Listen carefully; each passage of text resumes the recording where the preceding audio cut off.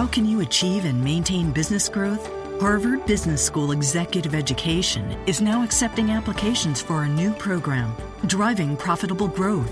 Taking place in Boston from October 25th through the 28th, this program focuses on business expansion and organizational growth strategies that can lead your company into the future. Learn more about this 3-day program for senior leaders by visiting hbs.me/growth. That's hbs.me/growth.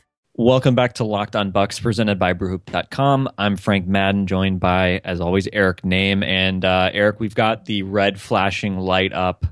It's our second big emergency podcast of the summer. Emergency pod! The first one being Miles Plumlee's signing, which well, I don't want to call it. I don't want to say it became an emergency for the wrong reasons, because it wasn't really an emergency. But we have breaking news. We have a signing, or at least news of a signing coming from Mark Stein, which means that it should be correct. And that news is that the Bucks are in advanced discussions to sign former Rocket and Net and Maverick and Hawk, and I think he was on the Kings for a brief cup of coffee, and then basically was like, I don't want to play here, and so they traded him. But that man is Jason Terry, soon to be 39-year-old combo guard Jason Terry, filling out the last presumptive roster spot. Although I'm saying last roster spot, we've been assuming Steve Novak will actually sign for the 14th spot. But either way, a couple of veterans climbing into the back end of the Bucks bus here, Jason Terry and Steve Novak. So, Eric Name, what is your immediate spicy hot take on this extremely important signing of Jason Terry? I'm pretty cool with it. It seems all right. Jason Terry seems like a fine person. Older dude. From what I know of him, he shoots a lot of threes, which is a cool thing. I honestly, as we were getting ready for this pod, I went to his statistics, his basketball reference page, and was shocked that he's played 72 games last year, 77 the year before. And in both of those seasons, 17 and a half minutes per game this year, 21.3 the year before. And honestly, my first thought kind of was, this is okay insurance if Vaughn and Brogdon are bad. And the fact that rather than them playing 20 minutes a night, 25 minutes a night, whatever it may have been, if there wasn't another veteran guard kind of signed, now if they're bad, it can just be 5 minutes a night between the two of them. All right, you guys couldn't get it done in your stint, and you're bad, so now we're going to go with Jason Terry. And tomorrow night, you'll get another chance to earn those minutes again. And if you don't do it, well, we're just going to go with Jason Terry again. And we have this veteran that's there and can take your minutes until you guys figure it out. And I feel like that's a good thing for both of them. And I also feel like he's a good person to learn from. He seems like a generally nice guy. He seems like he's pretty good in locker rooms. People keep wanting to have him around as an old guy, so there's got to be something there, right? Yeah, I as I've mentioned previously, my wife's from Houston. She's a big Rockets fan, which wasn't great last year. Was more enjoyable the year before. But now you're our resident Jason Terry expert. I know, and I'm Milwaukee's. I'm Wisconsin's Jason Terry expert. But no, I mean, look, Terry, you're signing this guy to be, your 14th or 15th guy, and we'll see. As you mentioned, I think he certainly could challenge some of those young guys for minutes at the combo spots, especially because you kind of know what you're going to get from him. But he was a guy that, it's sort of these things we'll talk about the numbers here a little bit, but bottom line, when he came into games for the Rockets, and the Rockets obviously are a team that had a ball-dominant non-point guard in James Harden, who was the focal point of the offense, and we're seeing obviously a Bucks team that, Giannis is not James Harden, but he's another guy who's not a point guard, or he's not defending point guards, and he's going to be getting the ball a lot. So I think again, as we saw with Matthew Dellavedova, this is another signing of a guy who is comfortable. He can sort of still defend point guards a little bit. He can spot up for threes. And other than that, he'll just kind of stay out of the way and stay in his lane. And he knows how to play with guys like Giannis. And obviously, Chris Middleton is another guy like that. And then I think, you can look at some of the other guys on this team. I think, if you want to think about it, first unit, second unit, certainly Michael Carter-Williams, if he's around, another guy who obviously can defend both backcourt spots, has good size, is not a shooter, wants the ball. And if you want to put a guy like Jason Terry out there with somebody like Michael Carter-Williams, I think that, it can potentially work. And I think, again, ultimately the bar is not that high for this position. And that's a theme I think that we have discussed certainly in regard to Ray Allen and some of the rumors that were around Ray Allen. Before we get to Ray Allen, because I think if there are strong opinions about the arrival or the potential / impending arrival of Jason Terry, it's probably going to be in relation to people who really wanted the Bucks to try to land Ray Allen. Obviously, there have been some reports that the Bucks have been talking to Ray Allen, and again, Ray Allen hasn't played basketball in 2 years. As old as Jason Terry is, almost 39, Ray Allen is 2 years older and hasn't played basketball in 2 years. So, again, if Ray Allen was really going to come back, I don't know if that was going to happen. I don't know if it was going to happen in Milwaukee, but this obviously sort of closes the book on that, apparently. So I think there might be some people who are, upset that they'd rather have Ray Allen around. But I think just looking at Jason Terry, I think some of the interesting things about him, look at his RPM last year. So his basically predicted impact on the court, about even offensively. So again, he was, I think, still very competent offensively in terms of his ability to stretch the floor. Again, kind of does what needs to be done and doesn't try to get out of that too much. Interesting stat, he took almost 70% of his shots last year were threes, and he took only about, I think, 6 or 7% of his shots were long twos. So basically 10 times as many threes as long twos, which, is one of those rocket ball type things, is trying to cut out the long twos. And obviously, I think that's a good thing when you guys have a guy who's willing and able to shoot threes. He was at right around 36% last year, 38% for his career. So a guy who has been able to knock down threes throughout his career, and that's obviously an important thing for the Bucks. I think the interesting thing, 2 years ago especially, you mentioned the games played. He played 17 playoff games 2 years ago. And I was looking at his ESPN scouting report, and look, his defensive numbers were, as you might imagine, of a 39-year-old combo guard, were not great last year. His RPM was like negative 2.8, which is bad, right? That's kind of below replacement level. It's actually even worse than Rashad Vaughn.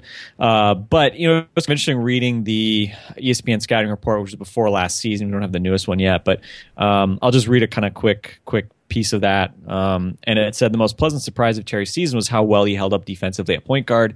In fact, the Rockets actually were better defensively with Terry on the court than defensive stalwart Patrick Beverley, though that probably reflects the lineups they played with and noise. So still, Terry did a credible job defending Chris Paul in the playoffs before struggling to track Stephen Curry off the ball in the West Finals. So I think that's kind of an encouraging thing. Again, you're not looking for him to be a stopper. You're not going to have a really high bar for a guy like him. But, can he get out there and, he's not going to need a wheelchair to get around the court. I think he still falls in that category. So I think, he's a known quantity.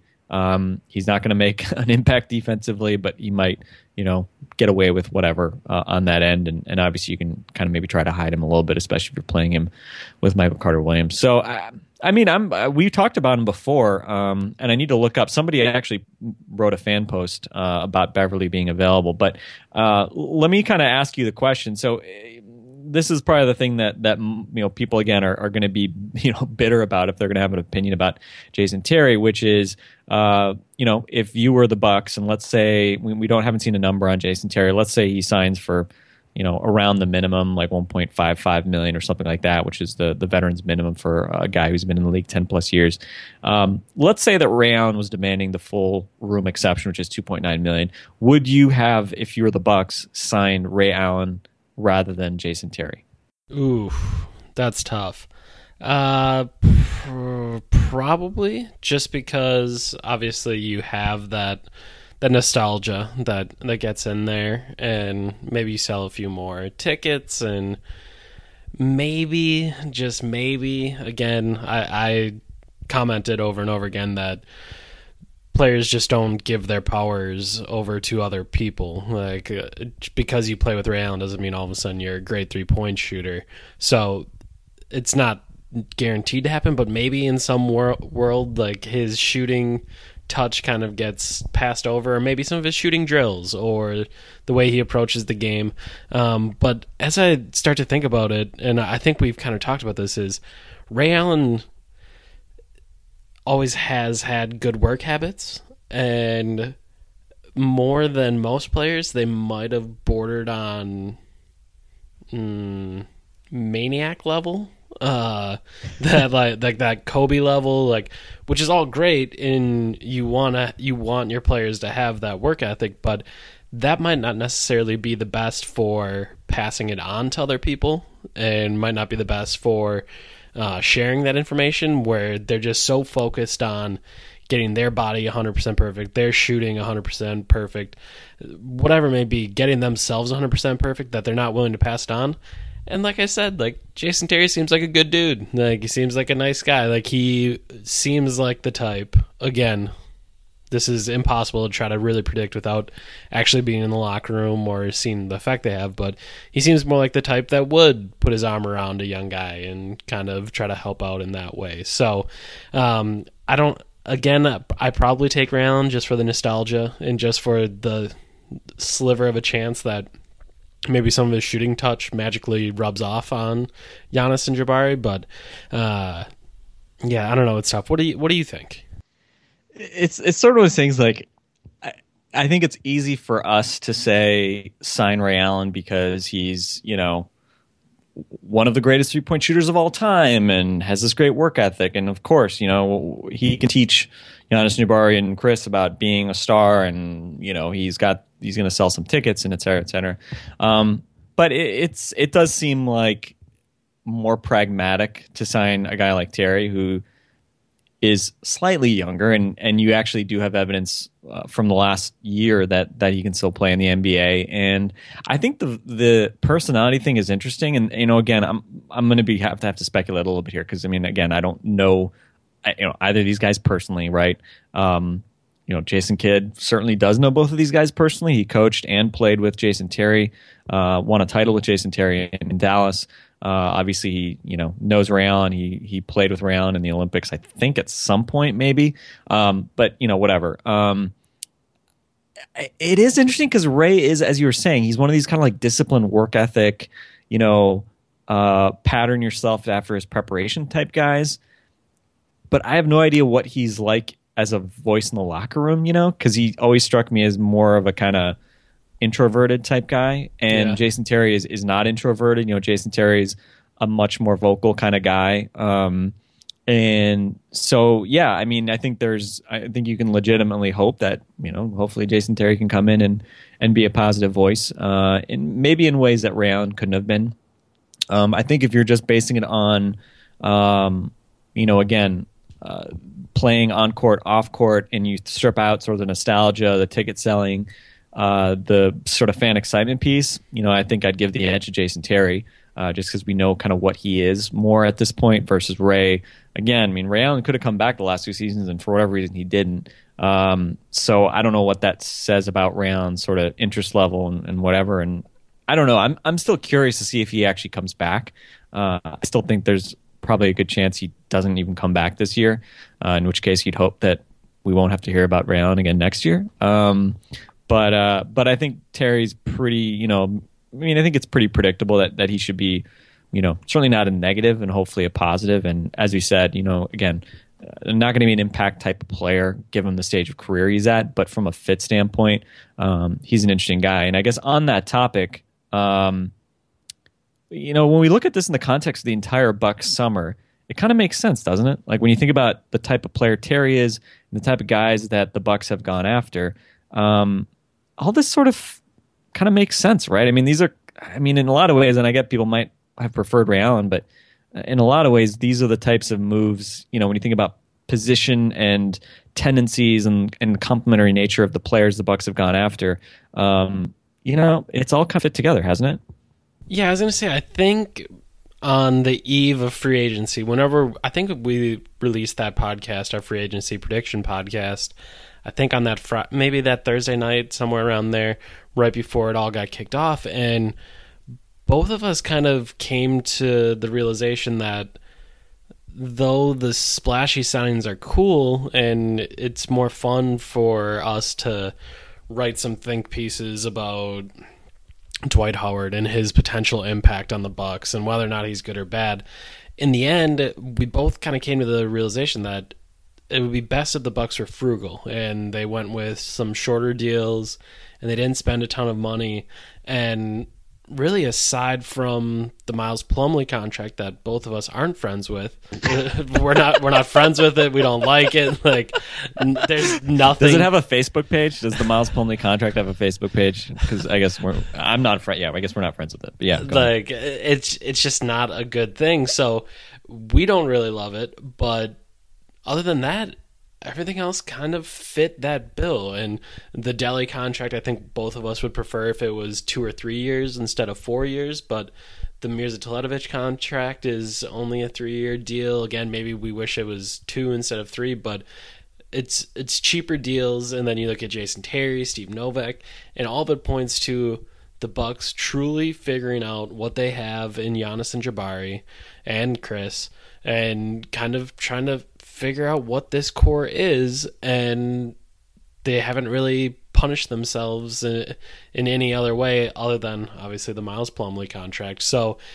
as a whole, if Miles signs something like we were talking about where it's 3 years, maybe $30 million, 3 for 27, something like that, that's probably almost an A- summer for the Bucks, or at least pretty close. Obviously, a Monroe trade would help that grade a little bit, but with the Plumlee deal, I don't know, it's probably like a B-, C, somewhere in that area. So it's just interesting to kind of think about it in the whole scheme of things and what the Bucks were really trying to do this offseason. And it's pretty clear this is the Big Three's team, and however they develop and however they try to do things, that's going to be how the Bucks go. Yeah, and I think the tough part obviously with free agent signings is to get a free agent, to get a guy like Dellavedova, who, I mean, look, Dellavedova had other options, right? It's not like the Bucks were the only team that would have wanted to sign him. Teletovic similar. Plumlee, probably that's where the question is. Was there really a market for him that would have been anywhere close to what he got? But for those other guys, I mean, look, I get it. To get Dellavedova, you probably need to throw him a 4th year. To get Teletovic, you probably need to throw him a 3rd year.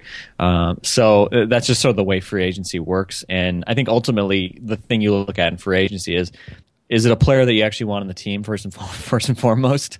And in terms of whether or not you got a good deal, a lot of what I think is, it comes down to, can you move the contract if you wanted to?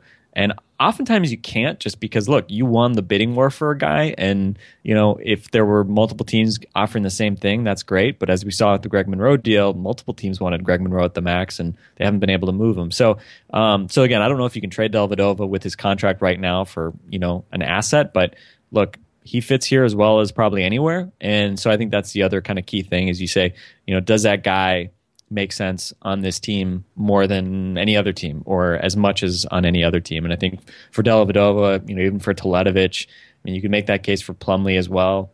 Jason Terry, another guy. I mean, look, he probably realizes that, hey, he might actually play in Milwaukee, and he can obviously bring something from an off-court perspective as well in terms of his locker room presence. So I think the moves are all pretty logical.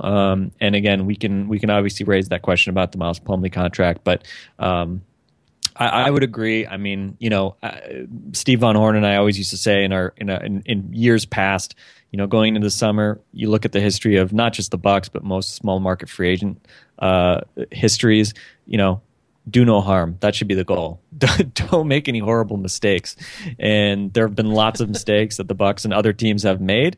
The number of great deals that the Bucks have signed in free agency is tragically small. I think when I asked this question on Twitter and asked people to nominate the best free agent contracts the Bucks have signed, I think the Zaza Pachulia 3-year, $15 million deal. I think in the Mike Dunleavy 2-year, I think it was $7 million deal. I think those were like the two best ones. That's you could brutal, argue, Frank. Yeah. I mean, you could argue. I think like the first Charlie Bell contract, which was I think 2 or 3 years and a few million, a really cheap one, but. Anytime you start talking about bigger dollar amounts, it is hard to spend money wisely in free agency. I mean, that's where we talk about it. you can't spend money on max. Max guys are underpaid. True max guys, rookies are underpaid, and everybody else in between is overpaid, relatively speaking. So that's where the money tends to flow. And if you can get away with not making bad moves and actually getting guys who help your team and actually getting them on deals that you can live with, that's probably things you can live with. And we'll see, obviously, if guys like Dellavedova and Teletovic and Miles Plumlee can fill kind of good roles for the Bucks. But obviously the hope is that they can do that they've done things similarly in the past, and if they can continue to do those, that would obviously be a positive. So anyway, I think we'll probably wrap it up there. Ooh, on this. I got some stuff. Oh, you got some more hot Jason Terry fire to get to us? No, I got some jet fuel. Oh God.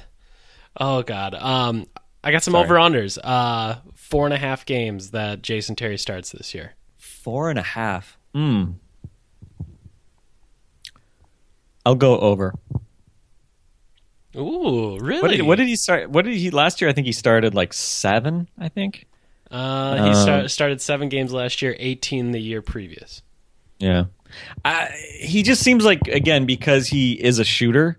Like I think we both hope that Dellavedova starts and then MCW comes off the bench, and if Dellavedova gets hurt, doesn't Terry make some sense? Especially if guys like guys like and a lot of coaches will often try to keep continuity with if they like their kind of 6th, 7th man type roles, they sometimes put in more of a role player to start and then just cut his minutes short. So, I mean, I'm not saying that Jason Terry's going to play 30 minutes a night if he started, but if Dellavedova was hurt... The infamous JOB start. The JOB start, exactly. So maybe the JET start could also happen. But again, I'm not advocating that Jason Terry get a bunch of starts, but I'm just saying it's possible and might not be horrible. So you'll take the over there. Okay, I got another number. Over under 3.5 Jet celebrations. Where he sticks his arms out. 3.5. Do we get more or less than 3.5 Jet celebrations? I think we'll definitely, because you have to realize. So those are only Jason Terry. I have more over unders later because I think it used to be that he would do that when he dunked, which was very rare, and then occasionally when he hit big shots, he would do it. Like, he's gotten to now, like, if he makes like a fast break layup, he will do the jet flying. So the bar has gone very low. So I'll take the over on any Jet celebrations. See, I was Jet celebrations you do. I was thinking it was still that when he hits a big shot that he does it. So I'm behind on my Jet celebrations. The last one, I think the most fun one, over under 1.5 Giannis Jet celebrations. Oh, well, Eric Benning had a good joke about Jet teaching Giannis the Jet celebration and then potentially hurting people in the front row, given his wingspan is significantly it's a lot of greater than Jason Terry's. Because I feel like that, like if Giannis hits 3 threes in a game, like it's Jet celebration. I could see him doing it as a joke sort of celebration with Jet, but it doesn't really seem to be Giannis's style. I don't know. I feel like a lot of times when Giannis makes big plays, he gets more pumped up. So sort of an ironic celebration doesn't really seem his bag. So I'm gonna take the under. I don't think we're gonna see Giannis Jet celebrations. Oh, I'm taking the over. I got 2 of them. I think there's gonna be like one game early where he hits like 3 or 4 threes, and he'll do one, and then maybe late in the season he'll have a couple threes in a game and throw us another Jet celebration. But that's just my opinion. That's all I got for over unders. I thought we needed to do that. Yeah, you can't cap off an emergency Jason Terry podcast without some Jet celebration related over unders. In any case, let us know what you think about the Jet signing. Leave us a note in the comments. Shoot us an email. Tweet at us. Let us know if there's anything else you'd like us to be podcasting about. We are definitely going to be podcasting this weekend, so we'll try to think of some good topics. I think we have at least one guest lined up, but I won't say who it is just yet because we haven't done it yet. But anyway, thanks for listening. Again, subscribe on iTunes. Check out all of the Locked On NBA podcasts, including the Locked On NBA kind of flagship podcast. Had some really good guests on there with David Locke recently, and all the different teams now. I think we're close to every team having a Locked On podcast. We are getting close. So that's pretty exciting, and Lots of familiar names, lots of great talented people. Certainly more talented people than me podcasting about their respective teams. But if you're a Bucks fan, sorry, you're stuck with us. Anyway, until next time, until next week, probably. Thanks for listening to Locked On Bucks. Thank you, Eric, and we'll talk to you guys soon.